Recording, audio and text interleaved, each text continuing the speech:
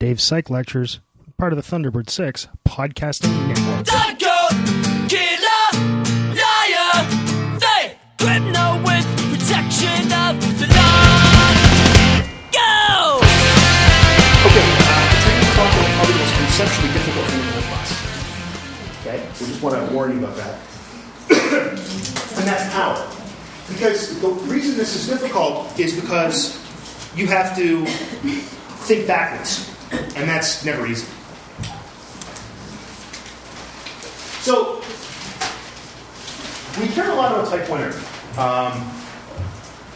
We set it at 0.05. We set alpha, usually at 0.05. Our software gives us exact p-values. So no matter what software you're using, I know some of you guys I saw used online things or Excel, Google spreadsheets, just by looking through these things. And it will give you an exact p-value. It'll tell you what's the likelihood of a type 1 error. Right? So it's clear that we care about this. That's a type 1 error or false positive. So this is obviously very important to us. Why is type 1 error more important than type 2 error? Type 2 error is the false negative. And that's just a question I'm asking. I don't even know what the answer is. But it's like we don't care. It seems, on the surface, it looks like we don't care about type 2 error. Which is sort of odd, really.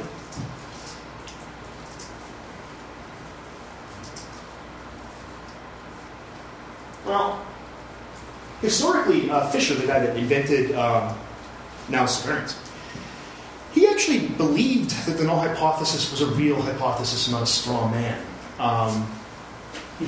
He can infer that from his writing. So, I think that's one of the reasons he actually thought it was a real thing. And it's not, I mean, this is actually sort of asked backwards in some respect. I'm saying it's easier because all our methods are set up that way, but in fact the math is easier, which allows our methods, our statistical methods, to be set up the way they are.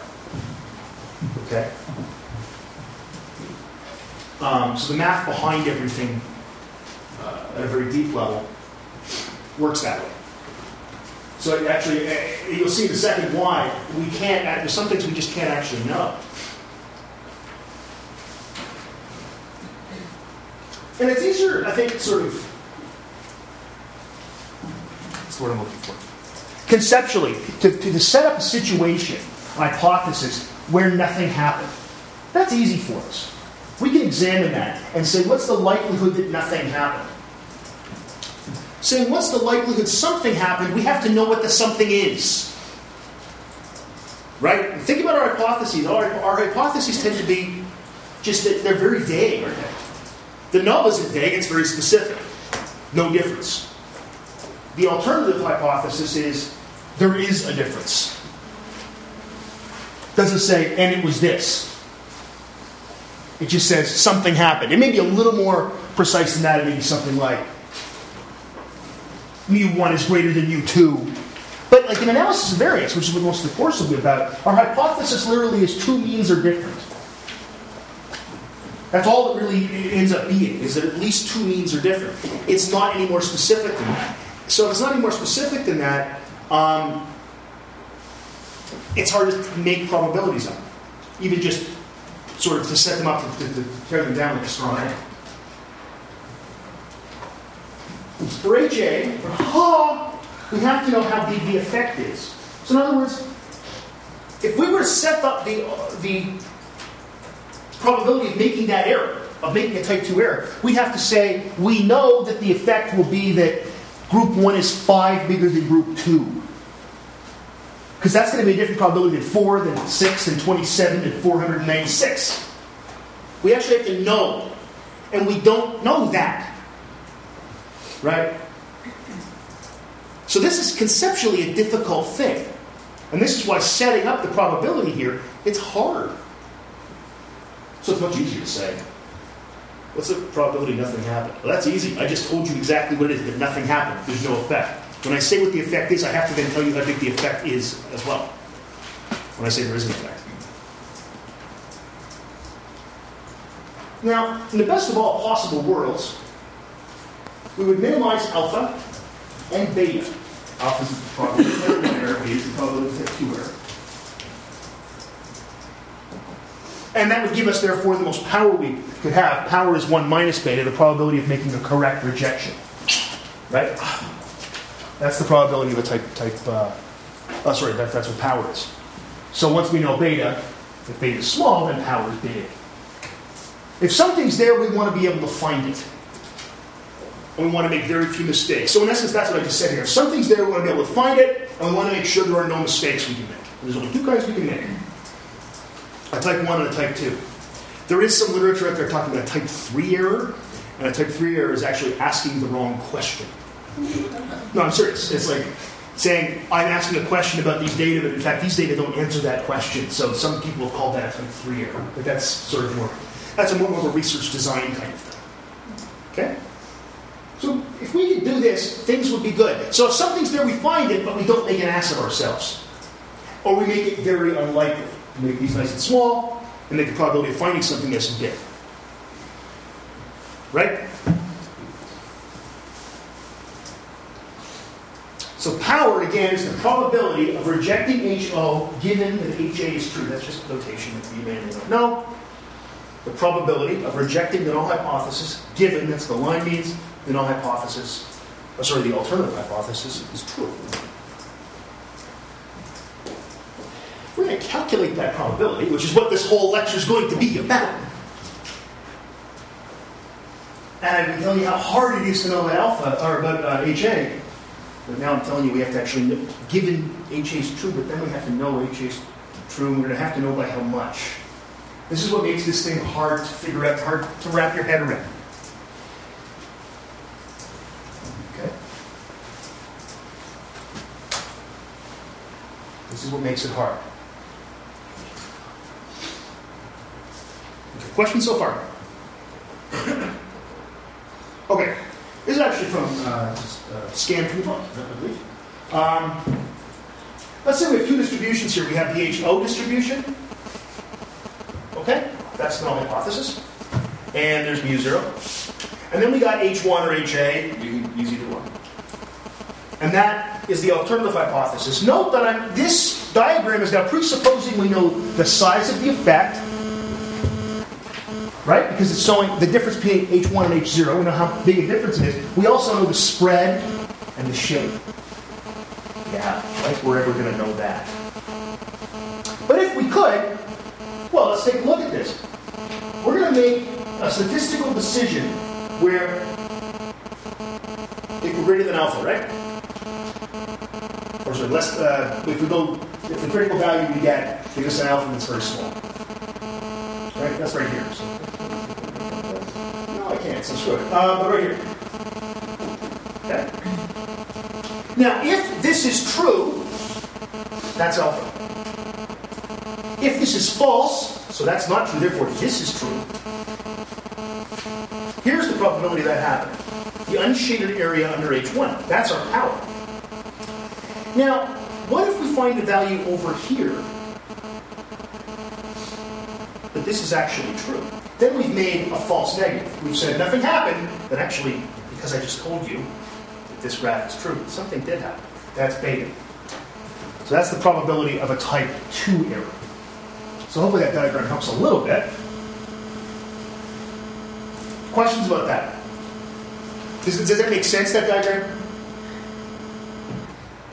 Can you say that all again? Yeah, yes I can. That's not a problem. That's not a problem. Okay.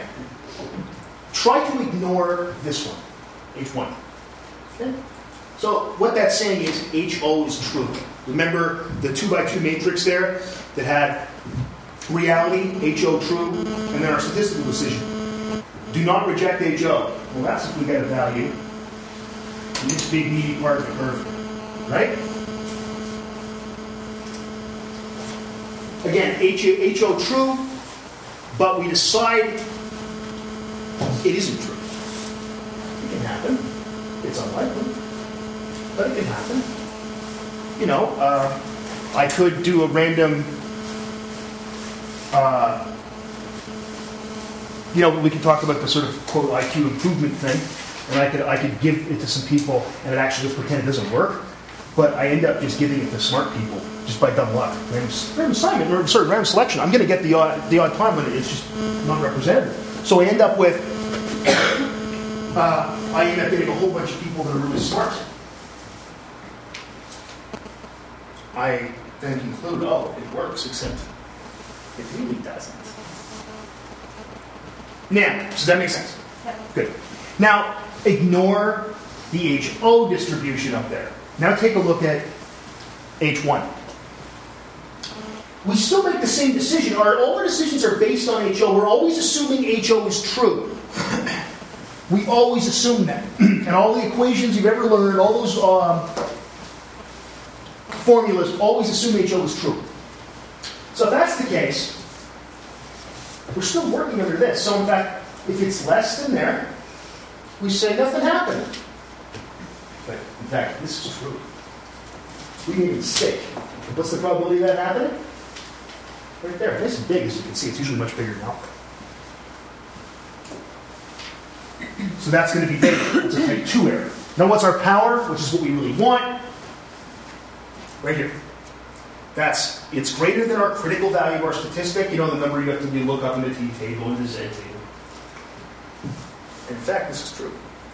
There's that nice big chunk here. You want as much power as you can get, and as little chance of a false positive, which is alpha, or a false negative, which is beta. Does that help? When alpha and beta get smaller and its power gets bigger, is that what you're saying? Like When beta gets smaller, power gets bigger. Okay. But in fact, when alpha gets smaller, power gets smaller. Look, because if I'm making a decision that if I say I'm only going to accept it if it's 1 chance in 10,000, then there's a good chance I'm going to miss something that's really there. Right? On the other hand, let's think about, I said the other day, let's think about a public health issue. Let's think about something like secondhand smoke, and that's never been found to be less than 0.05.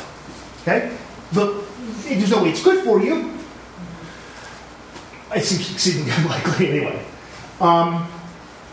And people have basically decided, look, a 0.05 level, we don't really need it in this case. Because first-hand smoking is very good for you, so it's unlikely it's good for you. So it doesn't reach 0.05.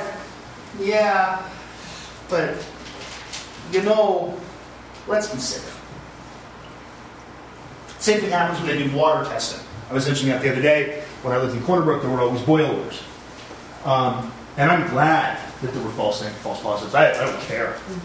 I'd rather that than, doubled over with cramps and having diarrhea for 3 days. Or killing little children and old people. As annoying as both those groups could be.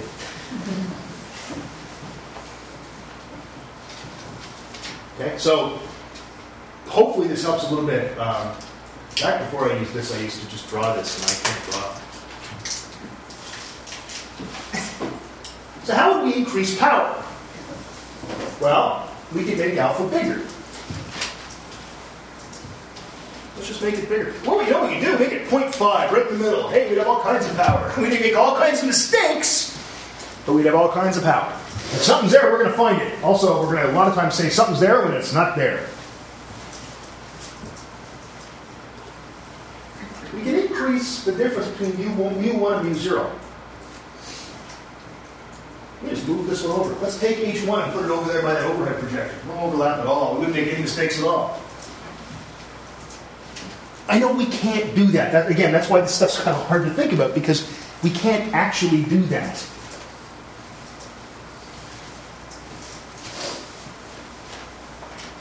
But pretending that you had the power, not statistical power, just sort of, power over the universe. Oh, I just did that. I don't know what that was. There was some sort of ritualistic thing I was doing there. Some kind of, if I was some sort of deity, I'd do a lot of, that kind of thing, just for fun. Just to scare the worshippers. I wouldn't be a very good god. Because I'd make all the angry. Let's screw with them. It would be a bad idea. We could decrease. What about leaving this the same, different? But let's make these less overlap. Let's tighten these guys up. So we'll decrease sigma. That's the standard deviation. Well, what are we doing here? Let's take a look at this. We can make alpha bigger. That doesn't look like a great idea. Well, in certain cases it is. In certain cases we don't mind about too many false positives, things like public health issues. Okay? Sometimes we're going to make that decision. That's fine. Sometimes we're going to decrease alpha. Right? We don't care as much about statistical power because we're afraid we're going to make an idiot of ourselves. If I'm going to say that there are psychic powers, I better be bloody damn sure. Because I'm just about to make an idiot of myself.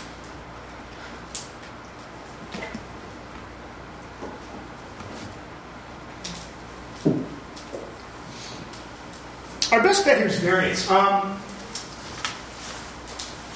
Making the scale smaller, the variance smaller, would tighten up the distributions, you get less overlap. See, because we can't. We know we can't really play with alpha very often. There are times, but you're never going to get it. If you're doing your honors thesis and you say, well, I want to make the alpha 0.15 because I want to have a lot of statistical power, your advisor is going to go, that's really funny.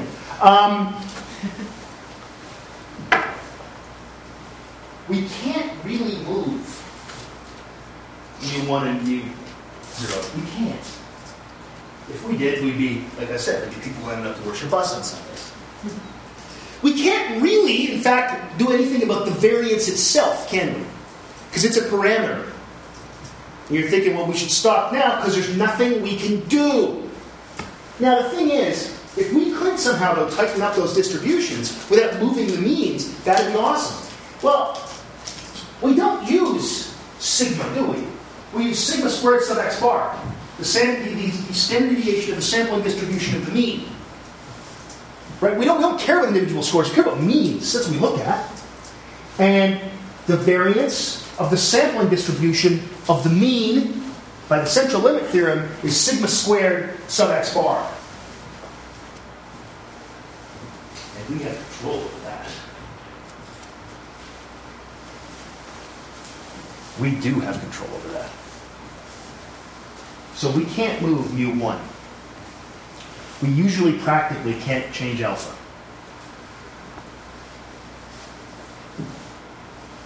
But we can affect this. Now, just see what a second here. Let's go back. Sorry. We affect that. Remember,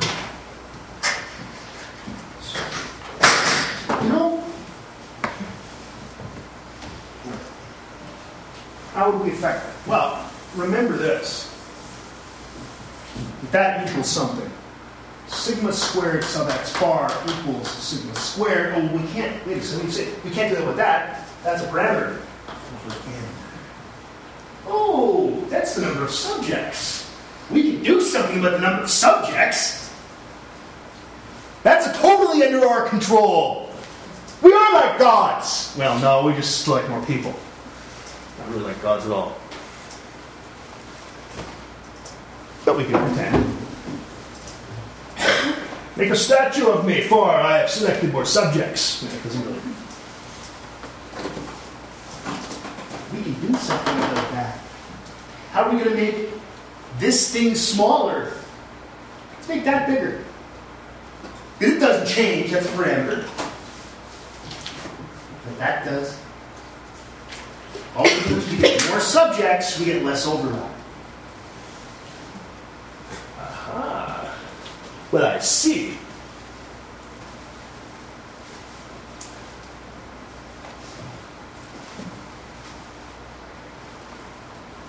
That's going to give us less overlap in our sampling distributions and more chance of finding a difference if it's there.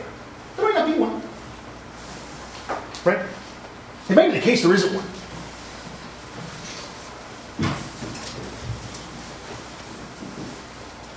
So if you were to do like an experiment and you had, let's say, 100 participants, and you realized that was going to leave you with a lot of overlap, you would just add to the number of participants, and you'd have higher power. Yeah, you would. Now, the amount you get, there's like a law of diminishing marginal return here, right? So every extra person adds less and less and less.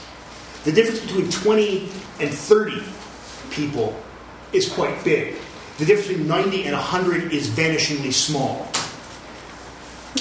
Once you get past and we'll talk about this, but once you get past this it gets to a point where it gets silly, right? Because if there's no difference, or a very small difference, adding one extra person isn't going to help you if you've already got 200.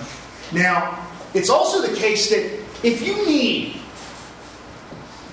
500 people to find a difference between two groups, maybe, I'm not saying the difference isn't there, but maybe it's so meaningless we don't care. Right? It's just some artifact, or it could be a real difference, there's no doubt about that. I was saying to Michael the other day, I think there's probably a correlation between any two variables you can think of. It's going to be so damn small it doesn't matter. You know, the size of your little toe, and pick something, whatever the hell you want. Hairline. Yeah, there probably is something to do with that. In fact, there probably is, because men have bigger little toes than women, and men have shorter hair on average than women.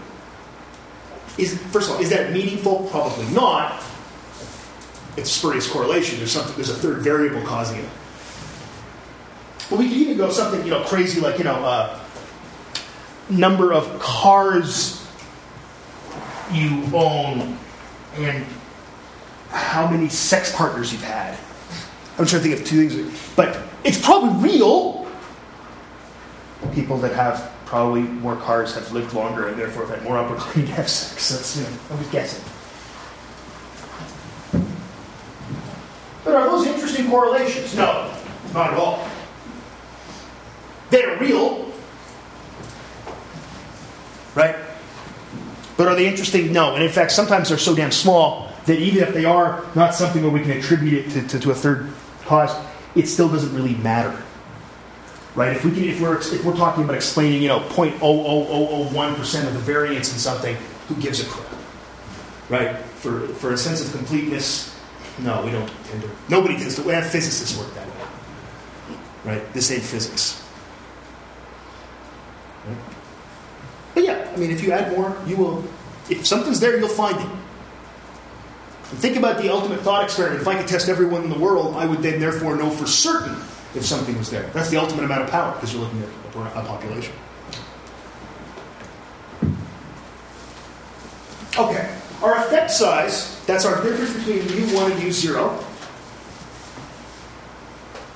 We're going to have to standardize it, though. Because let's say we have two things that are really different, but there's a lot of overlap. Or two things that aren't very different, very close together, but there's no overlap at all. So we're going to standardize it. Well, effect size, or D, okay, it's got a difference, D for difference, is going to be mu1 minus mu0 over sigma. Okay? That's just, just over the standard deviation. That's over the spread. That's what we're doing. So we're saying if it's a big spread, if this quantity is the same, you have a big spread, the effect size is smaller than if this quantity is the same and it's a small spread. There's less overlap. It's over. Make sense? We just standardize, that's all. Nothing fancy.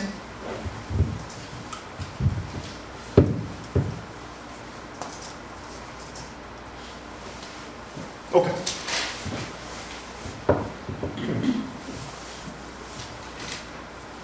How do we know that? That's a question. Because we can't know this. We're never going to really know that quantity is a parameter. If we knew it, we wouldn't probably have to do the research now, would we? So one of the ways you can do it is by looking at prior research. So if you look at prior research, that'll tell you roughly what this could be. You can make a guess. Okay? That's one approach. And in fact, one of the things that I often do with my honor students is when they say they want to do their experiment, and everybody's always too ambitious. I always say, how many subjects do you want to write? And they always say, 100. And I say, why? Want a lot of power. And I say, everybody forgets that freaking lecture in January of last year. If you need 100 people, you think it's interesting? What are people typically using in experiments like this when they find something? Right? And they'll say, 20? Okay, let's go with 20. That's an easy way to do it. Just take a look at what everybody else does when they find effects. If they find something, that's great. Let's use what they did. And if it's something where people have done stuff and they've needed 500 people, I usually say, this is probably such a small difference. We should focus in on something else about the same topic. So that's one way to know. The question you want to ask is, how big a difference is big enough? And this gets back to what I was saying to Sarah, is that are we going to really know, we really care about a difference that's so little overlap that it doesn't matter. Right?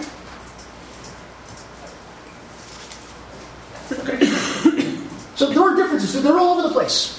But they're so meaningless, there's so little overlap, it's like, who cares? Now, there might be things that a small difference is meaningful. It fits in with the theoretical construct we have. It might fit in with other research. And we might say, yeah, we're looking for something small and subtle. Paper I wrote once, I found an exceedingly small effect. It was 3 percentage points in a percentage correct thing. And it was very small, right? But it worked the same way in every single animal, and it all worked out. But that's a very small difference. And you say, well, why did you care, Dave? Well, because theoretically, it made a great deal of sense for that small difference to be there. So I defined this little subtle difference. I defined it.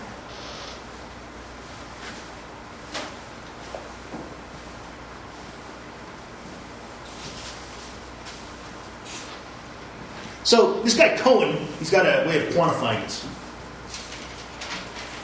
So 3 kinds of effects. There's small effects, medium effects, and large effects. And then you can apparently supersize them, I believe. Thank you. No? Nothing? All right. A small effect has a D of 0.2. That's 85% overlap. 85% overlap. A medium effect is 0.5 D, and that's 2/3 overlap, 67%. And finally, a large effect is 0.8, and that's 53% overlap. If you don't know, go with medium. It seems fair to me, right? If you don't know.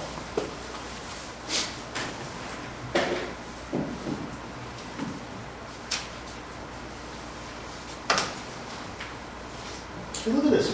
85%. So you're saying that the null hypothesis and the alternative hypothesis are almost completely overlapping. Do you care? Is it theoretically important? Right? Yes, I know we all want to know how everything works. I get that. I too want to know how the universe works. When I first met my mother-in-law, and she said, "Why do you do work on chickadees? Are you trying to, about their memory, are you trying to determine something about Alzheimer's disease or help people with brain tumors or things?" And I said, "No, I don't care about that. I want to know how the universe works. Just a little tiny part of it."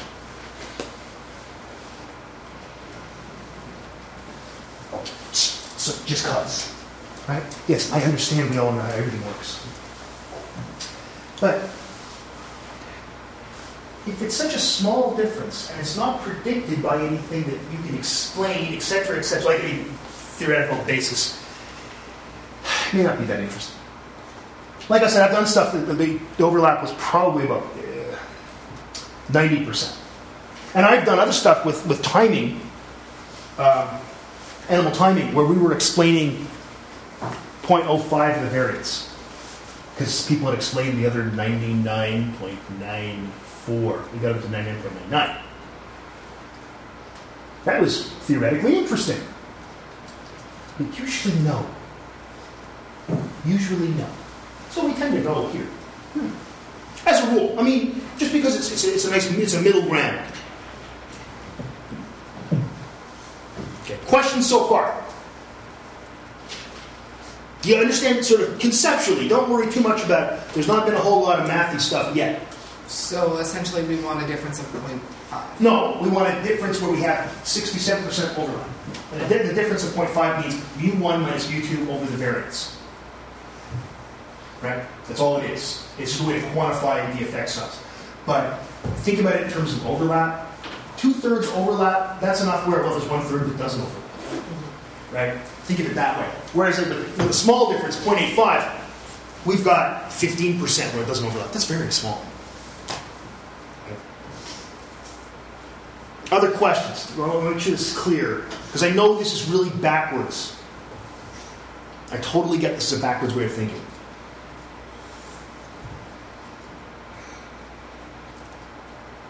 Some of you look just like you have a question, you don't know what it is yet.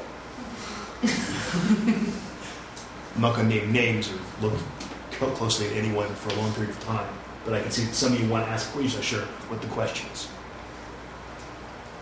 So just ask something. Anything, what I had for breakfast. If you want to go with that. Just something to get the ball rolling. Bagel. Montreal bagel. Get him a Metro. Is it good? Yeah, but you gotta. Montreal bagels are different, right? And they only have them now and then. So whenever I go in, I just buy all of them. That's why there's never any there. My daughter and I figured this out, and then it turned out that some other bastard was doing this. So if the bagels are overlapping a lot, you have a question. This makes sense. We're in the overlap. And we have to imagine that we know it. And we can't know it.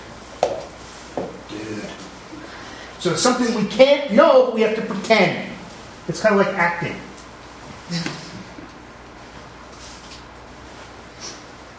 Okay.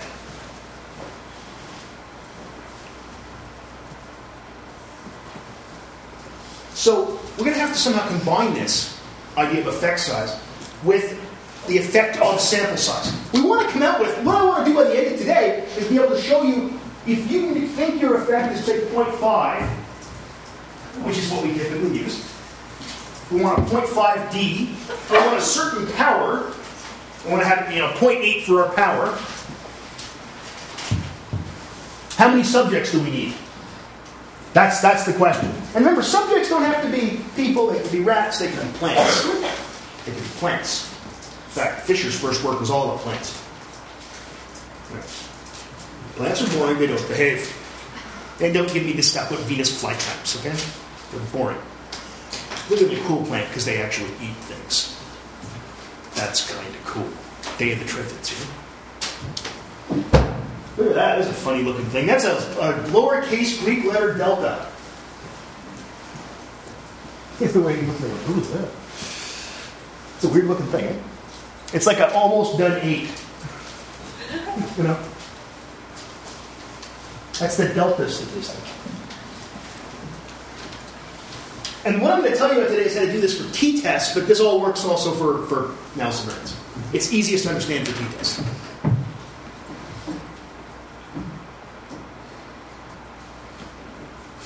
What the hell does that mean? Okay, delta equals the difference, that D thing, that Cohen thing, right? So we usually put 0.5 in there. And then how the variance is affected as a function of n.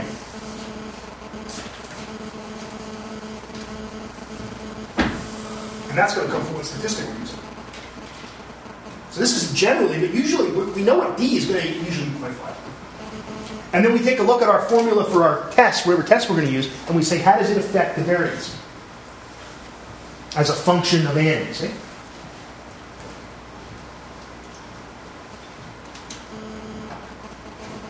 F of n is how n affects the given test.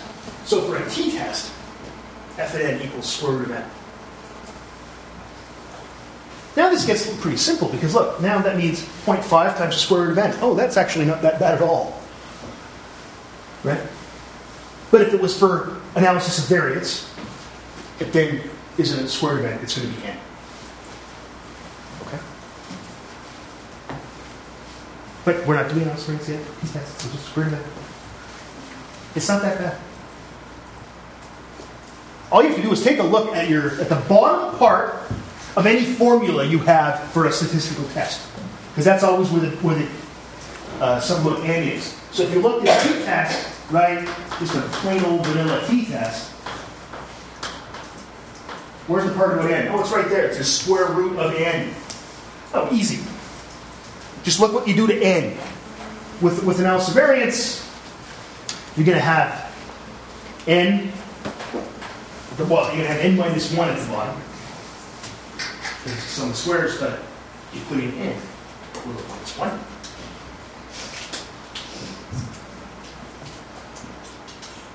So you see that? That's a plain old vanilla t formula. And I looked and found out, where's the n bit? Oh, it's right there. It's the square root of n. All I had to do was look up a formula. Well, I know that. You teach this stuff enough, you actually know the formula is. You'd be surprised you guys all know it too. You just don't think you do.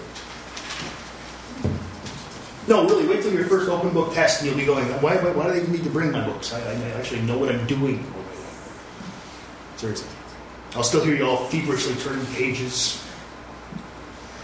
It's much harder for me to watch Netflix while you're writing a test when these kind of things are happening. That's what Netflix is for. For professors. For professors to watch things while people are writing their tests. That's what it was invented for. I mean, that's my story. I don't really think that's... It's what commercials would suggest. Well, there's no commercials. No, commercials. They should say that. There's a Rogers ad for you guys watching streaming TV while this class is writing the test. So this really isn't that bad. The calculations, well, it looks crazy at the beginning because you got a half-finished 8 and a bunch of brackets.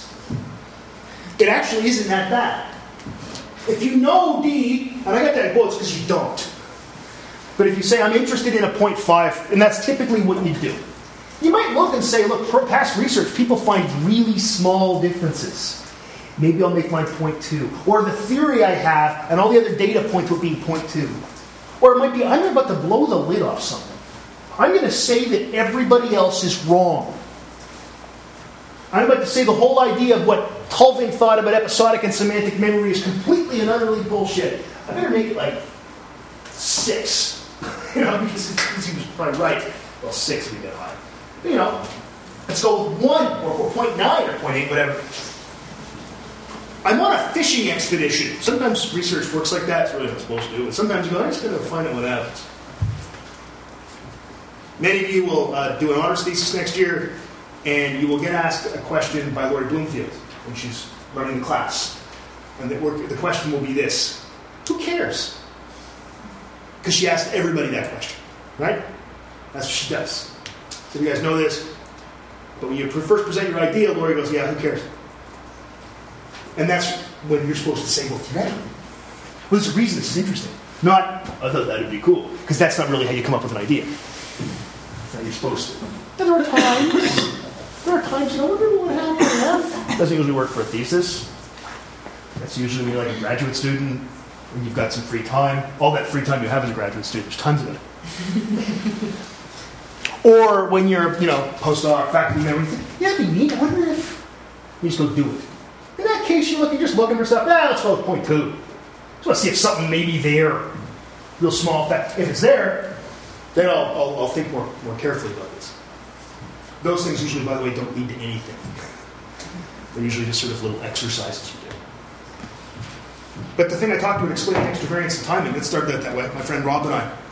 There was old equipment sitting around. There were chickadees always in our lab, and there was old gear around. And we both thought timing work was neat, so we started testing chickadees and timing work, and we didn't even know what we were going to do at first. We just trained them on the task. I was running an Apple IIe with boards we soldered together. It was amazing. It was a lot of fun. So let's say we know D is 0.5. We don't know it, but that's what we're going to set it at. We usually pick that, by the way. And we want a power of 0.8. If something's there, I want to have an 80% chance of finding it. Where did that come from? I don't know. Seemed reasonable at the time. You must think, gee, wouldn't you want 100? Yeah, remember, that's going to make it really hard. Also, if something's there and 0.8, the chances are I'm going to find it. But if I don't, someone else will. So I'm not going to get too concerned. Right? So let's say we want a power of 0.8.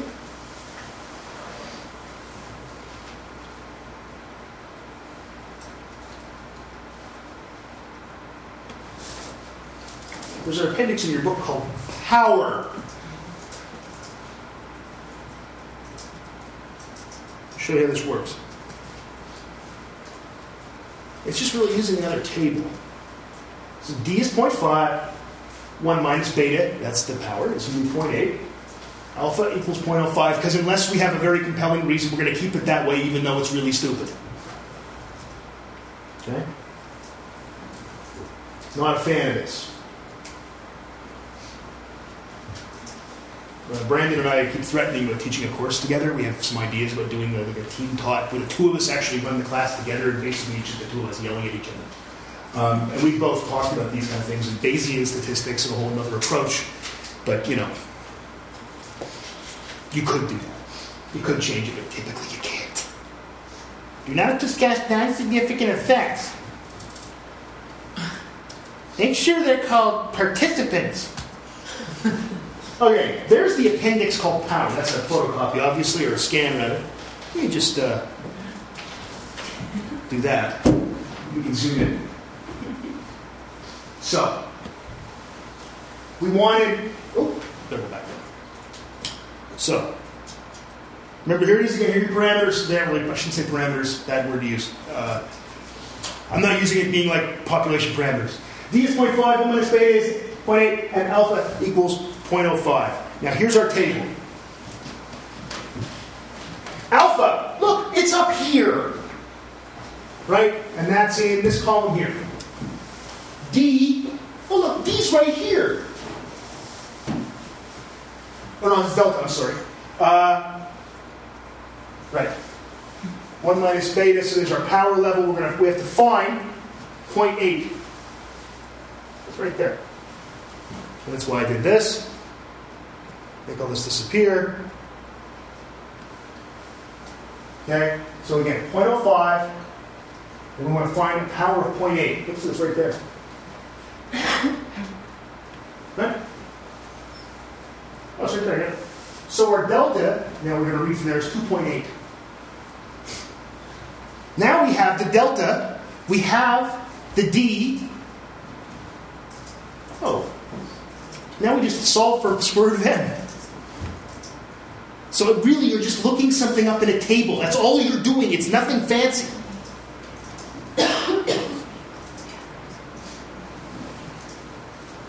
Where did I get this crazy thing? I cross freaking multiply, okay? That wasn't magic. And I'm solving for n. It was square root n, so I squared the damn thing. N equals 2.8 over 0.5 squared.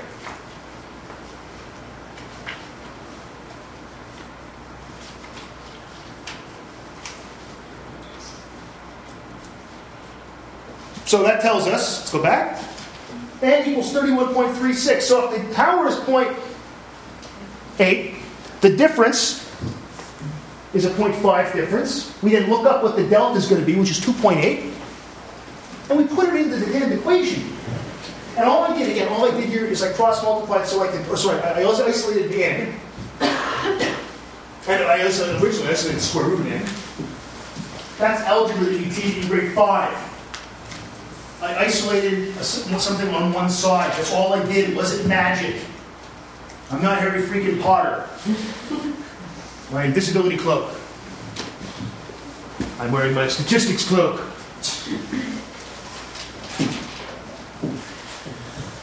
I never did that Harry Potter thing. It doesn't kill me. A lot of my friends, like as adults, I mean, look, remember, it came out when I was 35, okay? So, but friends of mine they would read it, they loved it. Not me. No. I'm not into that whole swords and crap. Magic and... Swans. It's like, that Lord of the Rings crap. Same thing. You know what I'm saying? So that's... I am Sauron and all this. That turned into a decent impression in the end, didn't it? Not into that stuff. I don't know. You want to talk about that? Let's talk about real, actual knights.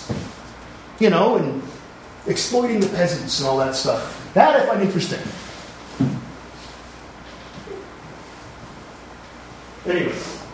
solve for that, you get 31.3. What do I do? Round it off, damn it, make it 32. You said round it, wouldn't it be 31? Well, let's just be conservative and crazy and say we get one more person. It's interesting, there's a reason a lot of experiments have 30 people in them.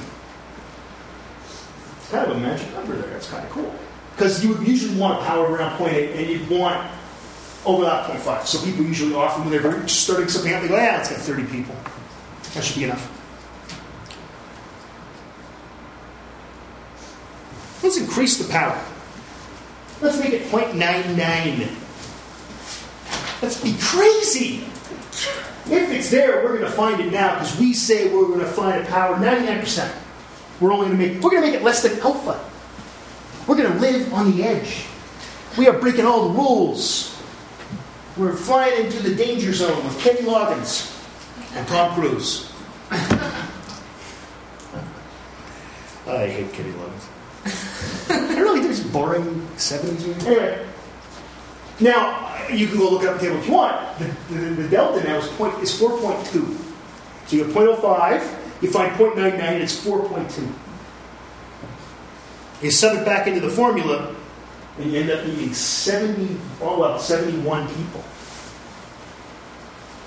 So to go up by about 25% in power, a little less than 25%, right? Because 19 out of 80, so it's a little more than a little less than 25%. We've more than doubled the number of subjects we have.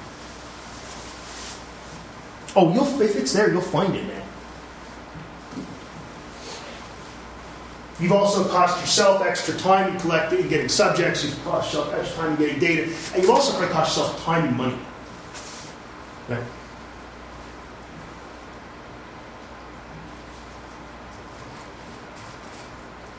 But you'll find it.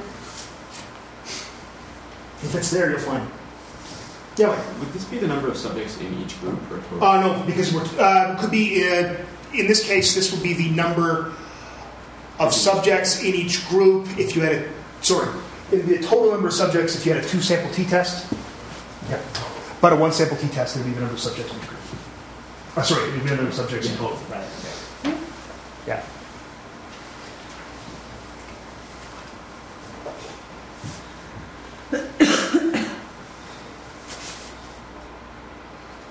What the hell is delta anyway? It's called the non-centrality parameter. We always assume HO, don't we? Right? I've been saying this all along. In fact, remember we went through the t-test and said statistic HO. So if we assume HO, under HO the expected value of t is 0.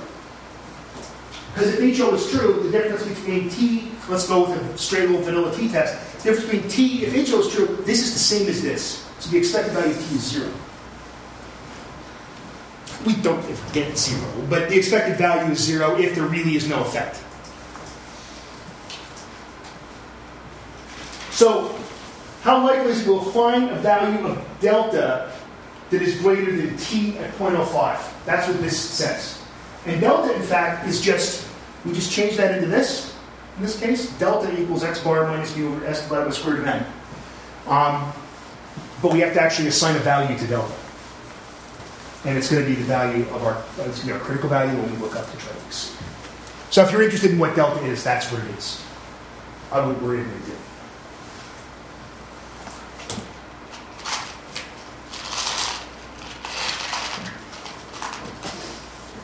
I think they put heroin in these Tic Tacs. They've become completely addicted to Tic Tacs. It's sad. I think it's the vanilla part at the beginning of it.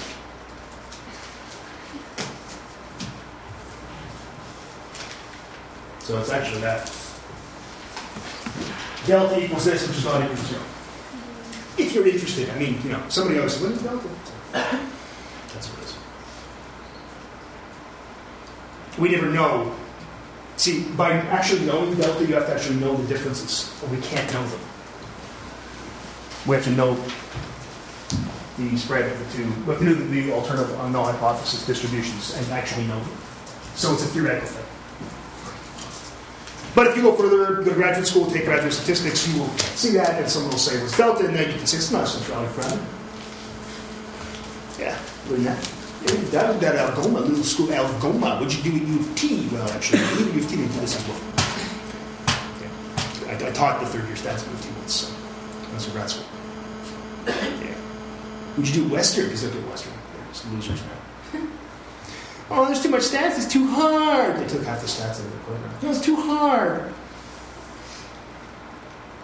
We used to have 12 credits of stats at Western. I got to graduate school. I was like, what do you mean you guys don't know how to do this? For the first course, the second one was like, I'm going to lose my whole idea of my job, but I'm never going to. So it all did. So the take-home message is this is possible to do. You can do these calculations. Now, the nice thing is, in fact, there are even tables out there. If you get a higher-end stats book, and this is a pretty high-end stats book we have, but if you have, this is the book I have called Experimental Design for I think it's called Experimental Design for Behavioral Sciences by Kirk. In the back, it's actually got graphs where you say, how many groups do I have? What's the power I want? And you read this graph that says you want 63 people. So it's even easier to actually do the calculation. This is something that's possible to do. And even if it's just down to the point of what do people normally do when they find a difference in this literature? If you just even do that, you're going to be ahead of a lot of people because so many people get they just think the more the better. And I think as you saw there's a real diminishing return. Questions about this stuff? So if you get a false negative, Yep. but you want to retest it, you change the power. You change the what? The power? You could, or you could just try to say to yourself, look, I know this is there. There's no way this isn't there. This is just this is sampling error. Let me try again. Okay. Because, one time out of 20, you're going to find someone, if you're testing subjects on, can they tell you what card you have? If they're psychic. One time out of 20, somebody's going to be right. When the first guy's right, you don't go, oh, they're psychics. You go, let me try that again. Right? On the other hand, if you find, for example, that there's no difference where there really should be one, you go, I better do this again. If I were to blow the lid off something, if I were to say there actually is no difference between men and women on running speed, randomly selected, I better be damn sure of this, because I'm going to say something really silly. Right? So a lot of times you just miss something. The important thing, just try it again. It might be the case, though, that it's often a problem of design, too. You look and you go, why didn't I find it? Oh, I see. My stopwatch was broken. Dave, why is it better to do it twice instead of just have a few more participants? Well, what she's saying is she's done the experiment's finished. Oh. Right? So you've already collected the data. Well, you might be able to get more subjects. It's true. But there are times when you can't. Right? Everything's done. I mean, I know when I did the example of don't discuss non-significant effects, it's 0.0504, I collected all my data. I was finished. I wasn't even living in Toronto anymore. I wasn't going to email the people there and say, remember all those research, could you just run 3 more birds for 2 more days? Well, in fact, it would have been not even run 3 more, just literally run the birds for 2 more days. It would have dropped below 0.05. So it becomes impractical. So a lot of times practicality gets in the way too. Like there are times it's impossible to. And this is what I often say. So honor students may say, "Well, most people need, like I said, most people need 500 people to find an effect." I said, "That's half our damn school. You can't test half the school. You could. I don't care. Go ahead. You taking any other courses for the rest of your life? You could do it, right?" So. And in fact, somebody would tell you that at a big school too, Dave, because it's still, even if it isn't half the school at Western or U of T, it still takes you a long time to test 500 people. Right? Then there's some things. This is the beauty of doing. If some of you guys know Stephanie Tannen, who did her honors thesis with me last year, and Stephanie basically doing spatial psychophysics. She tested like 5 people because everybody works exactly the same way. A lot of perception stuff. They'll use one person. Because you can. Because as long as you have, say, normal visual perception, it works the same in everybody. Most things don't work that way. Most of the time, we need more than one observation. More than one subject. Lots of observations, one subject. Yeah, please. Is beta a fixed number? Is beta what? I like a fixed number. Because you said to increase the power, you make alpha bigger, but can't you decrease beta? It doesn't work like that? The only way we can increase beta without playing with alpha, and practically, is by getting more subjects. Okay. That's the only way we really can do it. And is it a fixed number?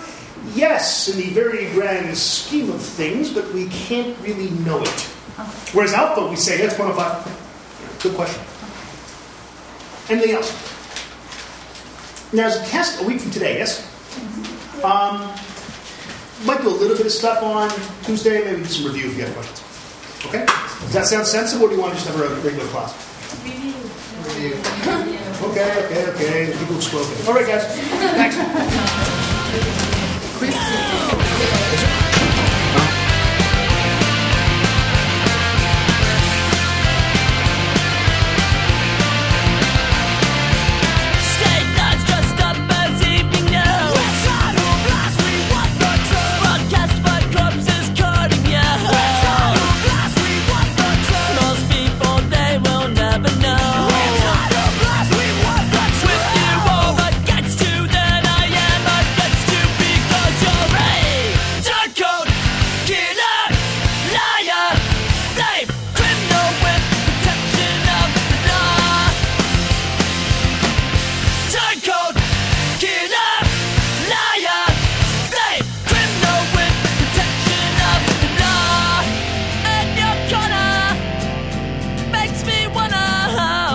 Myself in gasoline. Civil service for 9 for you. Too brainwashed to see the truth. You use anyone you can. Whoa, whoa, whoa. Turncoat, killer, liar, slave, criminal with protection of the law. Turncoat, killer, liar, slave, criminal with protection of a dealer. Liar, a turncoat and a slave, criminal with protection of the law. La la. Criminal with protection of the law. This podcast is released under a Creative Commons copyright share alike 2.5 Canada. Feel free to redistribute the information as you see fit, but please don't make any money out of it. And if you do, you got to tell me, because I'm reserving that right. Giving up all the other ones, including mash it up any way you want, okay? Also, of course, give me attribution. If you want to get a hold of me, my email address is dave.brodbeck, BRODBECK, at algomau.ca. My website is people.auc.ca/Brodbeck/blog. Most of the music, all the music's PodSafe, and most of it comes from GarageBand.com or the PodSafe Music Network. See you next time.